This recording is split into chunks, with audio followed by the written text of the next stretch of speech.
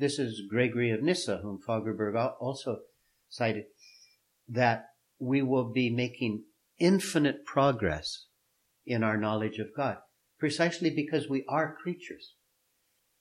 He describes heaven as this sort of magnificent fullness that has to keep getting fuller and fuller and will never stop getting fuller. That's a creature deified.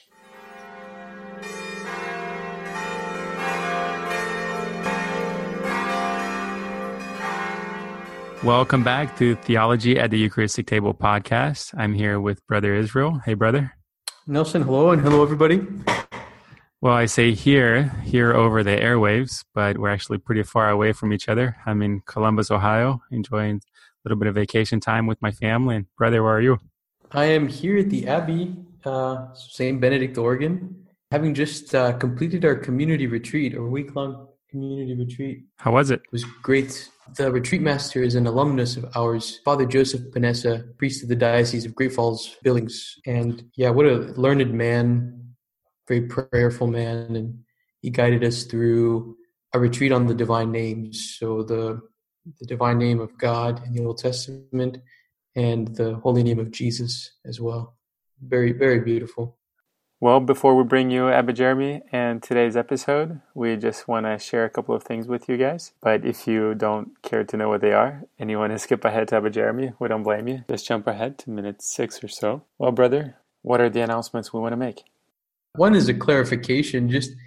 We will continue to both record episodes and to release them throughout the summer and into this following academic year. I'd made a comment during our last episode that we were, breaking out for the year and that we'd all be going our separate ways for the next year. And we did receive a concerned email about, encouraging us to keep recording, that this was something that was being well received. So we just want to make that clarification. We will continue to record. We will continue to release episodes as well. And hopefully the audio quality will work out okay. So we're recording this intro over long distance, and we plan on recording full episodes, full conversations with Abba Jeremy over the intro webs as well. So please pray to St. Joseph that the technology serves us. And another piece of news is that we're rolling out a newsletter. The first one is going out today with the release of this podcast, of this episode. And we plan on releasing them, or we plan on sending out the newsletters once a week on each Monday. So the Mondays when a new episode goes up, and it would just be saying, hey, here's the new episode. It was just released. Here's how you can listen to it. And then on the off weeks, we'll give a little review of the previous episode and a little preview of the future one. Maybe any comments, and maybe we'll include some questions here and there to keep the conversation going and to facilitate the experience for you guys. So if that's something you're interested in, just go on our website, theology@mounangel.com, theology@mounangel.com. And there should be a box for you to sign up, but you just put in your email address. And as far as spam is concerned, if somebody offers us a really large sum of money, then we may sell your information. Isn't that right, brother? The larger the donation, the more attractive the possibility, of course. But that's pretty unlikely, so we probably will not be selling your information. At the rate we're going. Yeah. We give freely, so we won't be selling your information. We will not be selling your information. We'll just give it out for free. We'll just send you one email a week and no more than that. That is a promise. We promise. And you can unsubscribe at any time.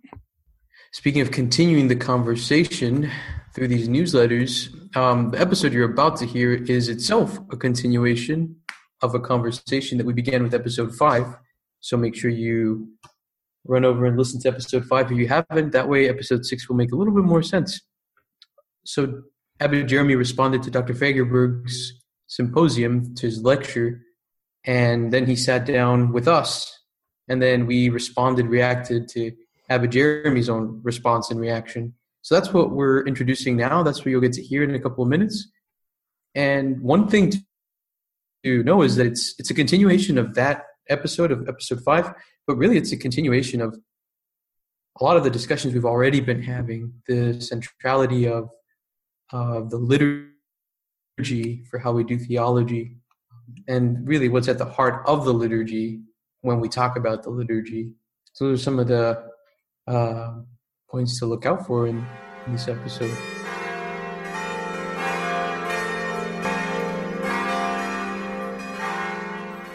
Okay, so the liturgy is the Trinitarian perichoresis canonically extended to invite a synergistic assent to deification.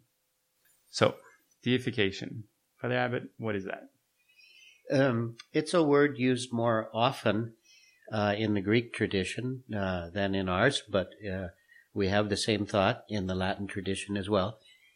And it means being made God, literally. That's what it means. And it describes the extent to which our salvation is extended. Namely, all the way to bringing us from the status of creatures, sinful creatures indeed, redeemed sinful creatures, raised to a share in the divine life. That's a deification. People often cite Athanasius. God became man so that man could become God. That's deification. But in this definition, I think Fagerberg wants to use it as a point of arrival. You understand it better if you realize it's also connected with his point of departure. Liturgy is Trinitarian perichoresis. That is God. God is, I said it in my reaction, that God is Trinitarian perichoresis, this term that describes the relationship of Father, Son, and Spirit among themselves. That is what God is. So if we are going to be deified, then we come into a share in Trinitarian perichoresis. And that is, in fact, the shape of our salvation. We, the Trinitarian perichoresis extends itself out of the Trinity toward us. It does that in creation, then it does it in redemption, but it does it in the specific form of each member of the Trinity acting together but distinctly. And the Son of the three, it is the Son who becomes incarnate. So that's the extension, the canonic extension of the Son. But the Father and the Spirit are involved in that canonic extension. It's the Father's Son given.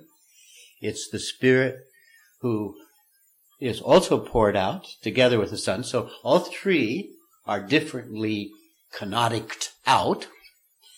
All three are differently emptied out for our sake. And they are emptied out to invite us into Trinitarian life.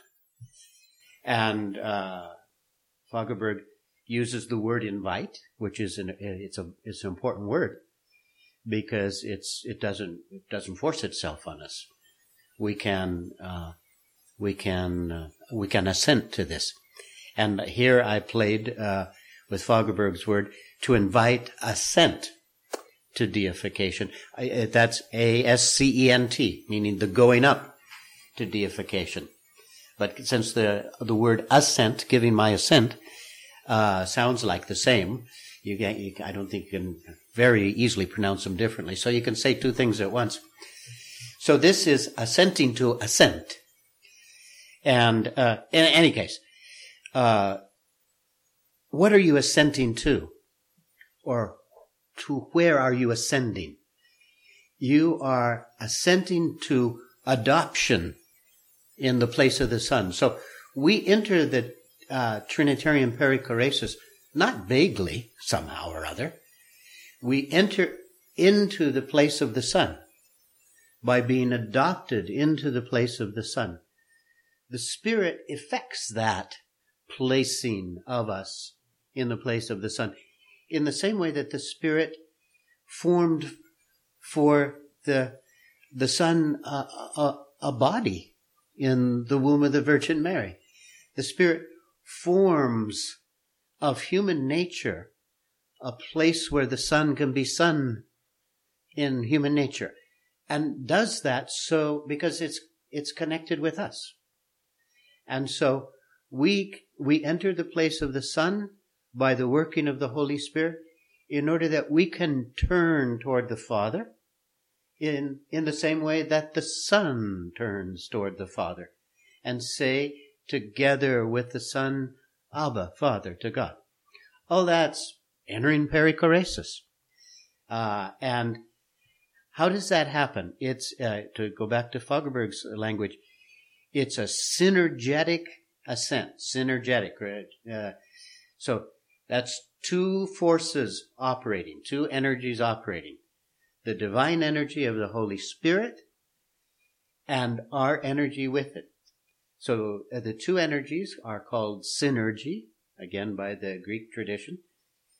And so the two energies come together, place us inside the Trinitarian perichoresis, inside the circle dance of love. We're there in the place of the Son, turned toward the Father the way the Son turned toward him. The Father is turned toward us in the way he's turned toward his Son. The Spirit is there, forming it, guiding it, deepening it, all that. All that is deification. Deification is being made God. And, you know, that's a shocking way to put it, and then you always have to explain it. You don't turn into God, but you're not merely a creature anymore. So creatures have been made to share the divine nature. And so the theological tradition had to find a strong and audacious expression. And deification is an audacious expression, but not any more audacious than God's own plan. And you can't call God audacious. He does what he will because he's good and wise. So something like that is what deification is. Yeah, this is something that's always kind of interested me, and at the same time I kind of struggle understanding it. In my Christian spirituality class in college, the professor started class with the idea that the goal of Christian spirituality is that deification, that union with God. But like you said, you have to not misunderstand it as that we become the same thing as God, or that there's no distinction. And I guess one way to kind of explain that distinction is the same way you explain the distinction in the Trinity. They're one God, but they're still distinct. And of course, I'm not saying that we're one of the persons of the Trinity, but that deification kind of makes us gods in a way. But I'm still trying to understand how this works. And I remember there was a saint, I believe it was Saint Therese, maybe a different saint, that said it's kind of like a river flowing into the ocean, and so all the waters are mingled and totally united. You couldn't distinguish them that much, but that still the molecules in the water would still be different that came from the river, even though you can't see it. So I don't know if that's a good analogy to explain it or not. Yeah, it's a good analogy. All the water in the ocean came from somewhere that wasn't the ocean. So that's a good way of putting it. Evagrius uses that same image of all of the oceans coming into the sea, but what we're really interested in is the beauty of the whole sea. But let's put it this way. It's a different analogy, but we're creatures. God isn't. So that's the difference, if you will, between us and God in the end. There's no starting point for God. He is from all eternity. There's a starting point for us. But our finish point, well, we don't have one. So, do you remember Fagerberg was talking about Benedict XVI's description of eternal life. We tend to think eternal life means, oh good, it'll never end. But that isn't, eternal life doesn't mean everlasting life. It means God's life. I think Benedict XVI quotes John 17:3. And this is eternal life, to know you, God the Father, and your only Son, Jesus Christ. So, divine life, eternal life, is God's life. And we share in that, not in the way that God does from all eternity. We share in that by God's opening himself up, canonically extending himself, but taking us into divine life and eternal life, which has no end. And which, this is Gregory of Nyssa, whom Fagerberg also cited, that we will be making infinite progress in our knowledge of God, precisely because we are creatures. God doesn't make infinite progress in knowledge of himself. That's another difference. But because we're creatures, he describes heaven as this sort of magnificent fullness that has to keep getting fuller and fuller and will never stop getting fuller. That's a creature deified, as opposed to God, who doesn't get fuller and fuller. Something like that, I think, can help us to understand it too. So this is kind of like what perhaps the traditional way of understanding our connection with God in this way is we become by grace what God is by nature, kind of that beautiful expression of our ability through God's gift, and just entirely, a complete gift to be able to share in that life, that eternal life that you're talking about. Yeah. That's a very good connection with it, Ben, in the sense of that little dictum says it all. And grace is God's own life. So we become by grace what God is by nature. But God made us by nature, and in one sense, I suppose, had no option, but if he made us, we couldn't be God. But he made us in such a way that that our nature could be expanded into supernature, or that nature could be dealt with by grace to such an extent that we would be taken into a share of the divine life, which uses these strong terms, deification or adoption too, which is for me a magnificent term, very biblical term too, of course, so that we are there in the place of the Son, vis-a-vis the Father, vis-a-vis the Spirit. If I can ask Father Abbott about something that I've seen and read and heard as maybe a misunderstanding of deification in the way that you're describing it. So let me try to unpack that, and then you correct me and tell me how wrong I am in understanding it that way. So a version that sounds something like this, and of course is a caricature, but that I'm a human being.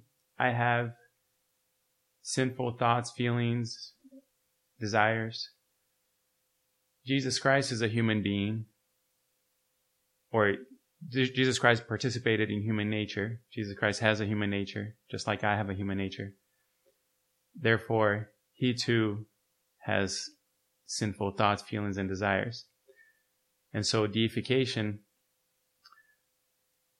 coming out of this premise, becomes something like growing in the understanding and in the awareness that Christ is sharing in my sinfulness, sharing in my nature as it is now. So this may be a softball question, but is that what deification is? And if not, why not? No, it isn't that.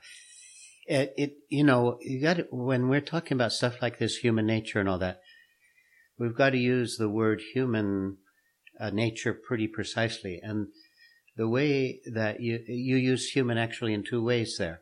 And fair enough, because you were describing a line of thought, the way we use the word human. We say, oh, it's human to sin. And what we mean by that is human beings are in fact in a fallen condition. But sin is actually against human nature. So in that sense, it's not human to sin. But we say that all the time, oh, he's only human or something like that. And by which you mean, of course he sins. But that's the fallen human nature. It's not precisely what humanity was designed to be. Nor is Christ that. So when we say that Christ shares our human nature, we're not suggesting that he's prone toward sin. Because he's not a fallen human being. He's a new Adam. So that doesn't mean he can't relate to us. He can relate to us because he shares, the scriptures tell that. He shares our weakness so that he can know our weakness and so that we can see that our weakness is not there for us to give up on it. Oh, we're weak. Jesus was weak too. No. In fact, one moves from out of weakness into a condition of strength in Christ himself. So deification is not based on Jesus somehow, turning in or use my language precisely theologically. The second person of the Trinity in the incarnation does not turn into a sinful human being. He takes on human nature, and by taking it on, he is able to assume that nature and have a relationship with that nature, which in the rest of us is fallen.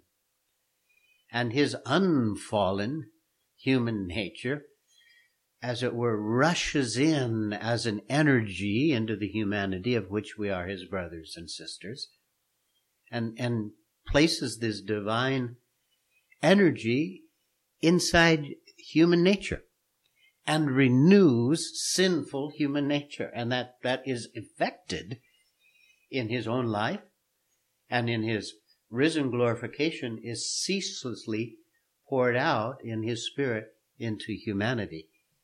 So it's the renovation of human nature so that nature, which was designed for communion with God, can in fact be brought to full communion with God beyond its own nature. That reminds me of, especially that your response, but then also like that the opinion that unless Jesus can relate to me, meaning unless Jesus went through this inclination to sin, then what good is it to me if he didn't go through that, if he doesn't know what it's like? Poor me. C.S. Lewis in Mere Christianity has this, he talks about this briefly, and he says, if you're in a river, drowning, are you gonna, and there's this fellow on the shore trying to get you out, are you gonna tell him, no, don't get me out because you're not in here sinking with me, unless you're in here sinking with me, I want to have nothing to do with you. So it's kind of like the image that popped up as you were answering that. I think, we want to, and I think you kind of touched on this, maybe I'm just zoning in on it, but we also don't want to say that there's not that little bit of the germ of truth in that caricature, right? Because somehow the incarnation, the fact of Jesus, the second person of the Trinity, being born of a woman, human in all things except sin, that somehow has kind of begun an almost unstoppable movement that ends, when he ends up enthroned in heaven in his human, in that same human nature. So there's a way in which I think maybe after the resurrection, after the Paschal mystery, we can't but look at the incarnation as the act of Jesus taking on a human nature, and not somehow say, already there's something for me in that action. He hasn't undergone the passion, he hasn't died, he hasn't been buried, he hasn't risen on the third day, but there's already something momentous there, Yeah. The incarnation is already momentous. And Greek tradition stresses that more than we do, an absolute sense of ontological awe before just the incarnation of God. But if I don't come back to that, let's come back to it. But I want to pick up first your connecting of the idea. There's a kind of truth in what Nelson said, or let's not lose. We don't want to present a Jesus who is without sin in such a way then that people can't identify with him, that we sinners can't identify with him and feel his sympathy with us in that. So where do we find that in this story? And we find it, well, you find it in the way that Jesus is pictured in the Gospels, but we can cut to the chase with a very important line of St. Paul, who speaks about the whole mystery of incarnation in its relationship to sin, and says that he became sin for our sake. And in another text, he became a curse for our sake. And the letter to the Hebrews, that he was not unable to sympathize with our weakness. Any number of texts will, you can pile them up. The point there is that Jesus experienced in his human nature our sin, but he experienced them in some mysterious way that's beyond our reach. This is deep inside the mystery of God. But when St. Paul says he became sin for our sake, he who was rich made himself poor and became sin for our sake.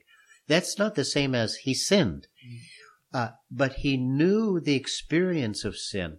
Tradition has expressed the agony in the garden as him, as it were, taking on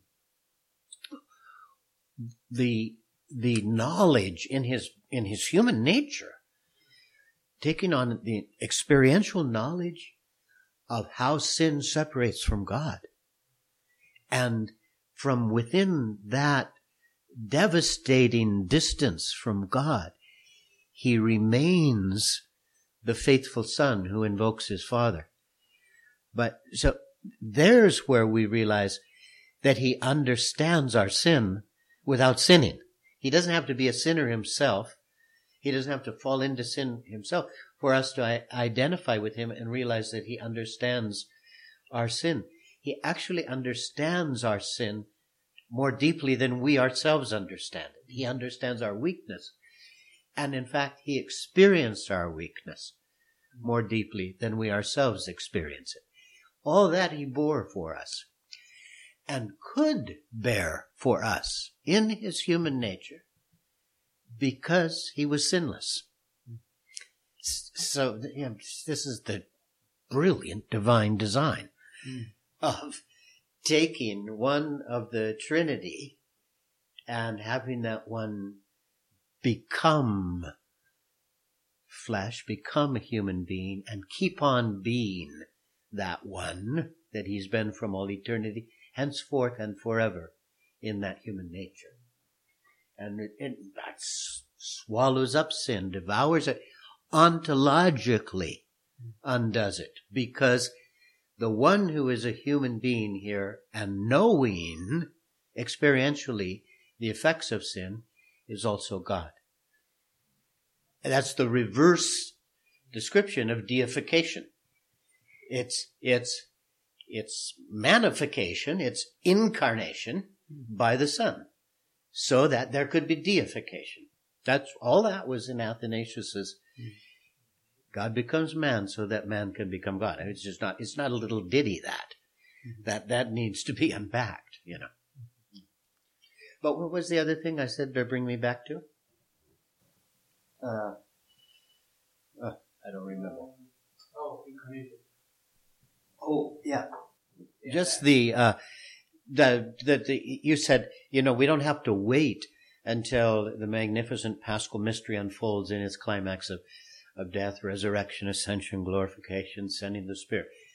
That the incarnation is already, the incarnation is already a cosmic shift, and it's an ontological shift in the reality of the cosmos and in the reality of human nature. In some sense, you could say that is because the incarnation already has the whole Paschal mystery embedded in it, because it is canonic extension. But when you're God inside God, in other words, when you're Trinitarian perichoresis from all eternity, there's not before, after, and during. But if that's going to canonically extend itself in time and space, then it's going to be spread out over time and space. The canonic extension of what is there in and of itself for all eternity. So when it canonically extends itself out over time, you have the creation itself, which without the creation, and then the evolution, you could say, and then humanity and humanity's story. Incarnation needs all that as its prehistory, as its context.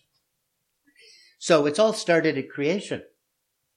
But at incarnation, whoa, now here comes human nature and is going to start acting in history. And it's spread out over time and it climaxes in the death and resurrection and ascension. But it's already somehow there in this huge way in Jesus from the first moment of his incarnation. And I think I've said that to you in class before, you know, that this is one of the perspectives from which we should always be reading the stories of Jesus' life. In one sense, knowing the end, so that when you see the story of his birth, you're already knowing where the end is going. And yet his birth remains marvelous in and of itself, precisely because of the one who was born there. That will be a good bridge for when we go back to the master themes. The next one is the Paschal mystery. So we'll come back next time and go right into that and extend that further. Here I want to, if I can, Father Abbott, connect what you were just saying to something you said during your reaction to the community in regards to Dr. Fagerberg's talk, where you said, you were talking about oftentimes our reaction to any language of sin or any talk about sin is an aversion. Don't tell me about sin and don't tell me I can't sin. And you responded to that saying, but do you know what you were made for? Do you know how God actually created you and what plan God actually has in store for you? Can you just go into that a little bit? Yeah, I don't recall right now who Fagerberg was citing, but I liked very much that he said sin was expecting too little from the world, and then he went on to explain, and that was in the context of his going through the 8 evil thoughts. And so let's just take the first 3 evil thoughts, gluttony, impurity, and avarice. So we think, oh, those are sinful. Well, you know, money, food, money and sex are not sinful in themselves. But if you live inside food, money, and sex in such a way that there's no reference to the beyond food, money, and sex, or put them in the greater context, then you've turned them into types of gods. And we name that sinful. But instead, our vision would be, wait a minute, the world is far bigger than food, money, and sex. And so it's in that context that you can exclaim to people, do you realize what you were made for? That there's more to life than this. And that this, food, money, and sex, when you are in touch with the bigger context of this whole magnificent sacramental realm that the world is, then those good things of food, money, and sex find their proper place. It's not that you, oh darn, I have to do without them. But no, they find their proper place and their reference. And so I think a good way to sum that up is that it's a striking definition of sin, expecting too little of the world. Maybe to be more precise, expecting that the world can give us nothing of God. Quite the opposite. Every bit of the world is God's gracious gift to us. And when we are redeemed, we are returned to the garden on earth that God placed us in for our enjoyment. And that's kind of the vision that he had, and it's why I drew attention to it. I think the other thing that he said, I thought he put so beautifully, that for the mind undergoing conversion, the world has an unexpected impact. I thought that was beautiful, because when the mind is undergoing conversion, and he was speaking again in the context of getting over those 8 evil thoughts, doing the asceticism that straightens us up as human beings, then what you're living in the world and in your relationship with other human beings in a very pure and joyful and awestruck way, that, my goodness, isn't it marvelous to be alive? Aren't human beings wonderful and beautiful? Isn't this food delicious? Isn't this lovely wine? Isn't the earth amazing? Look at all the stars. On and on you go. And it's all about being adopted sons of the Father and moving in Trinitarian perichoresis already now. It's eternal life, not later, but already now, and in terms of the world. That's the whole vision there, you know? Wow. I wonder then if we could say that the focus, the ascetic, a focus on the ascetic life, a focus on purifying ourselves from these 8 evil thoughts, is not what actually is being too focused on sin. But what's actually being too focused on sin is, in a way, not caring to delve into what those 8 evil thoughts are, not caring to purge our lives of them. And in that very way, by not looking at them, we're actually focused on simply living them out instead of purifying our lives of them. And so we're actually being too focused on sin by ignoring those and attention to sin. Does that work at all? But you're talking about ignoring what? Ignoring kind of a life that, the ascetic life, a life desiring to overcome sin in our own life, a life ordered to that, is then not twisting myself around on my words, but it's like that life, the life that you focus on the overcoming of sin, is not the life that's too focused on sin, because it's precisely trying to focus your life on God. Whereas perhaps the life that doesn't want to look at sin is unfortunately just entirely focused on it. Yeah. I think that what I hear in that, Benjamin, is that we need to know that asceticism, and he uses that word, so we'll connect it with the ancient tradition. It's not, asceticism isn't some sort of workout for the sake of making religion tough. It's just, asceticism means what's required of us to get well. That's all. Asceticism is, what's required of us to get well. But if we're focused in sort of denying that we're sick, then obviously you're not going to get well.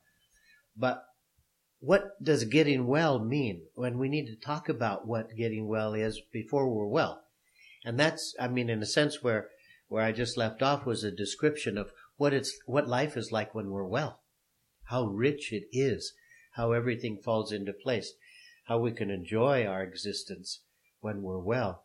But if we live ourselves plunged into these ways of sin, they turn bad on everyone sooner or later. Some people last a long time, but sooner or later, one's life goes empty because none of those things can ultimately satisfy.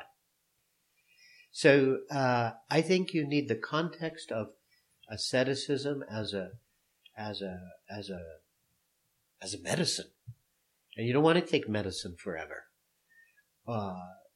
You want to develop enough health in your body that you'll have to take healthy measures to remain healthy. But healthy is enjoying the world, and healthy is enjoying communion with God, in knowledge of God and in prayer. That's the beyond asceticism in the same scheme of the monks that Fagerberg was telling us about. So I don't know if that begins to answer a little bit of what you were suggesting. Brother Israel, you had a thought when he was talking. What is it?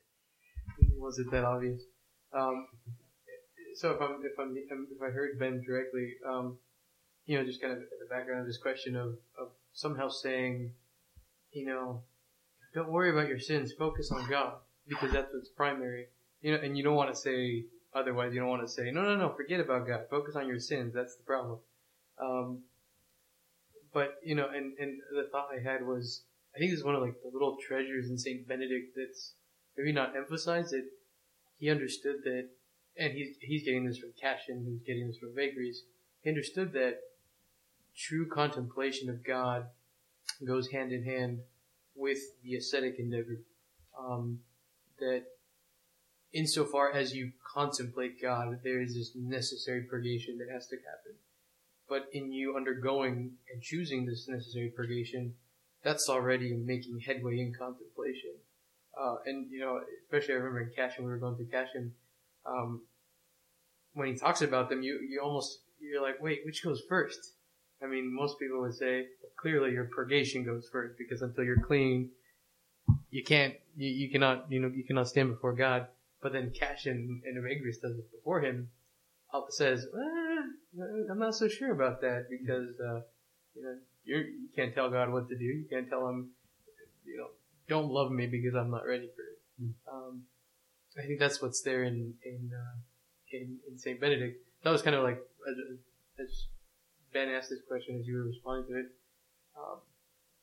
I'm not sure if that's an answer or just like a comment, but it'd be wrong to put those two so separate, because you cannot focus so totally on God without immediately recognizing that you're a sinner. That's part of what standing before God has to look like for us, unfortunately, but also luckily, because then, as you mentioned, well, that's the diagnosis. Then we can start getting healthy. But I think maybe Ben's point is you can't just stand before God and say, no, I'm doing great. I'm already healthy because I'm looking at God. Your body's falling apart because of sin. So I think there can be that danger of kind of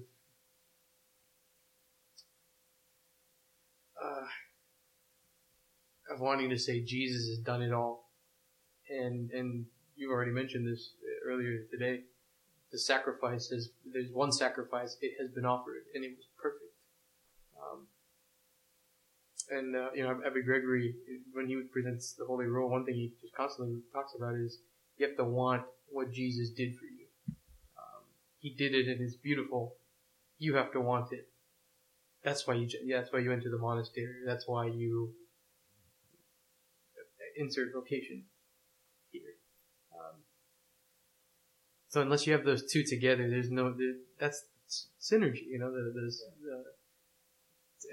Dr. Fagerberg talked about two forces of unequal strength, but both necessary. So I think that's maybe part of what's wrong with the outlook of focusing so much on God and somehow saying, oh, there's this sinfulness in me, but we ignore that because we can look at God, and that's enough. Yeah. But then that denies the fact that what's offered to us is that cooperation. Yeah. Working together. I just want to, that's just well said, and I would just want to underline the point of, let's not think of these different things like asceticism and contemplation after we're purified as things that happen only chronologically. And you said it, already we're involved in all of it, and all our life long we'll be struggling with the 8 evil thoughts. Mm-hmm. So it's not like first I get pure, then I start praying and enjoying the world. These are ways of talking about, neat and tidy ways of talking about what is all entangled and messed up in us. But it's messed up not in a bad sense, just like all entangled. Life is like that. These are dimensions of life. And, the 8 evil thoughts, Fagerberg mentioned that they fit on to, they were developed by Evagrius in relationship to the tripart division, the 3 parts of the soul in Platonic philosophy, the concupiscible, the irascible, and the intellectual parts of the soul. Those 3 parts of our life become healthy even while sick. So, there's a good way in which our desiring part doesn't just desire wrongly, it also desires correctly on the same day.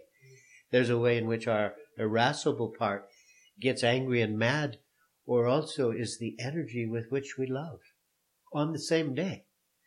And there's a way in which our intellectual part is filled with lies and enjoying them, and on the same day filled with truth and living out of that. Not because we're fake or something. It's just life is like this. And as we advance on the way of holiness, slowly but surely, we get healthier and healthier.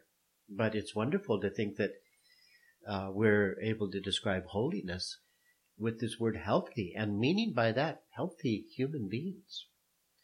Really healthy human beings. And that's its attraction. Maybe going back to that too, Ben, in the sense, virtue when it's understood like this, or being free from the evil thoughts, is really attractive. It produces attractive people, and it makes your own life attractive to yourself. So that's part of the glory of it too, is that people are happy when they live this way, when they live according to this nature and to this redeemed nature. Part of your point, Ben, was also you were moving towards saying that it's that attitude that wants to say, focus on God, don't worry so much about your sinfulness, actually being an example of how you're too focused on your sin. Kind of an initial reaction to that would be to say it's living a lie. It's kind of denying maybe a part of you as you're standing before God, and then choosing to overlook it. So I don't know if that maybe corresponds to that being actually just kind of too focused on sin, or being just another expression of how you're sinful. Sure, that definitely plays a big part of it. I think I was just trying to investigate where we go wrong, especially when we're trying to lean to one side, which often happens, I think, in our lives. So, yeah, thank you. Yeah, I was just thinking how we're talking about looking to God and as kind of our savior from sin, but also looking at sin. And you can't ignore both of them because, as Brother Israel is pointing out, we have to both accept that salvation from God and from our core sins, but we also have to realize that it comes from God, that is a salvation. And I guess what I kind of want to bring up is a good definition, or not a definition, but an explanation of not falling into that worldliness and sin is what you said in the conference talk about worldliness is taking the world without God. And so that's only focusing on the world, and that's what sin and worldliness is. But then you're also talking about how important and how good the world is and how good nature is. And so that shows us that we can't just focus on God, but that we also have to focus or realize how good nature is, how good we are as well. And so I guess they kind of tie together.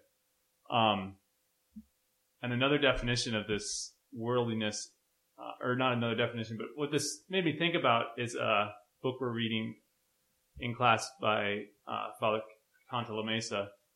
And he defined it a little bit differently, but he said worldliness is taking the world without eternity, which is kind of the same thing. God is eternity, but I guess that kind of makes me come to think of deification, because that's part of that goal of deification is that eternal life with God. And so, I don't know, those are just some thoughts and comments that came up for me, is that it becomes worldliness and sin if you only focus on the world. But then you also, when you're focusing on God, you can't forget the goodness of nature in the world. Yeah. I thought it was great the way he used the Plato thing, the Plato and the myth of the shadows. Plato was right about the shadows, but he didn't take it far enough. Do you remember that? And that when you turn toward the sun and see what's casting the shadows, that's great. That's truth compared to the shadow world. But that there are shadows even becomes fascinating once you know what's casting the shadows. And it was sort of a nice play on the two of the things. But one of the ways in which I think we can recover a sense of the beauty of the world as it is, and I do this every year, is during the Easter Vigil. But it's a clue to do it more often than that. But when you hear the creation account inside the Easter Vigil, the whole world is renewed by Christ's resurrection. And so you can look at each day and what God makes on each day, which through the 6 days is the whole world. And as Christians, we should be deep inside those first 2 chapters of Genesis before the fall, but reading them in the light of Christ and redemption, because all that is given back to us. But as the Exultet says, it's not just creation restored, but the redemption takes us beyond creation. And so, oh, happy fault, or I like to translate that more vividly, thank God Adam sinned. Otherwise, we would have never had this much redemption, And so that the beauty of creation restored is great. But you go, thank God Adam sinned, because then we got deification, which was God's response to that. So that's looking at the world and looking at the world in reference to God. Can I try a sports analogy? Uh-huh. So a boy growing up playing a sport, let's say playing the greatest sport in the world, soccer. Boy's growing up, he's starting to watch it on TV, watch tournaments. He's really starting to get captivated by it. He's kicking the ball with his dad. Now he starts to play with his friends. He's getting more and more involved. He's finding communion within that. He's growing up. He's noticing that he's getting better at playing the sport. Now he's 8, 9. Maybe he's in a little team. He's competing a little bit, and he sees the joys of winning. He sees the sadness of losing. Now he's 10, 11. Now a coach tells him that practice isn't just about going out to the field and playing the game. That now he has to start running sprints, and he has to start doing drills, and he has to start using both legs. Then he becomes 13, 14. Now he has to start lifting weights if he wants to keep improving in this sport. And then he has to start eating better, and he has to start cutting things off from his diet. Then he's 15, 16. Now he sees some of his peers start doing things that are opposed to getting better at the sport. And he has to choose to say, no, if I'm going to continue to get better at this and to enjoy more fully, I'm going to have to say no to these other things.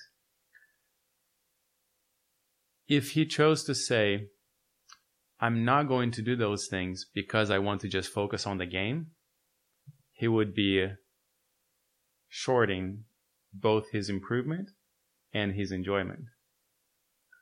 On the other hand, if he chooses to go through the ascetic practices of playing the game, that are part of playing the game, that are part of living in the game,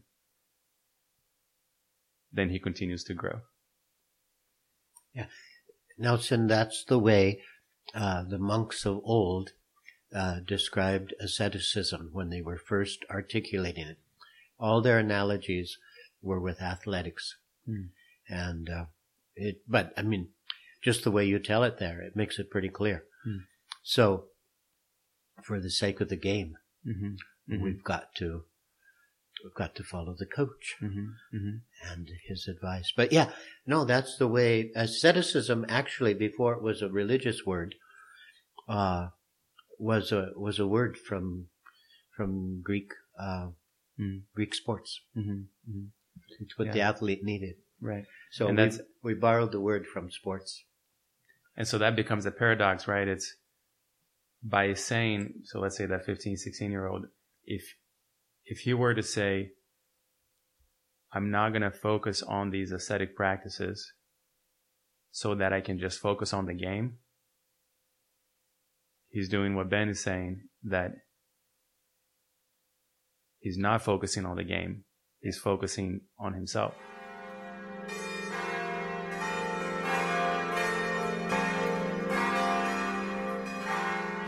Thanks for listening to this episode. We'll see you next time when we move on to our next topic. Brother, what's the next topic? Our next topic is the next master theme, the Paschal Mystery. 3 episodes lined up already. Very excited to share this with all of you. So get in touch with us. The website is theologyatmtangel.com. Send us an email, theology@mtangel.edu. And don't forget to sign up for the newsletter. Go on the website and just punch in your email address, and we'll send it out to you once a week.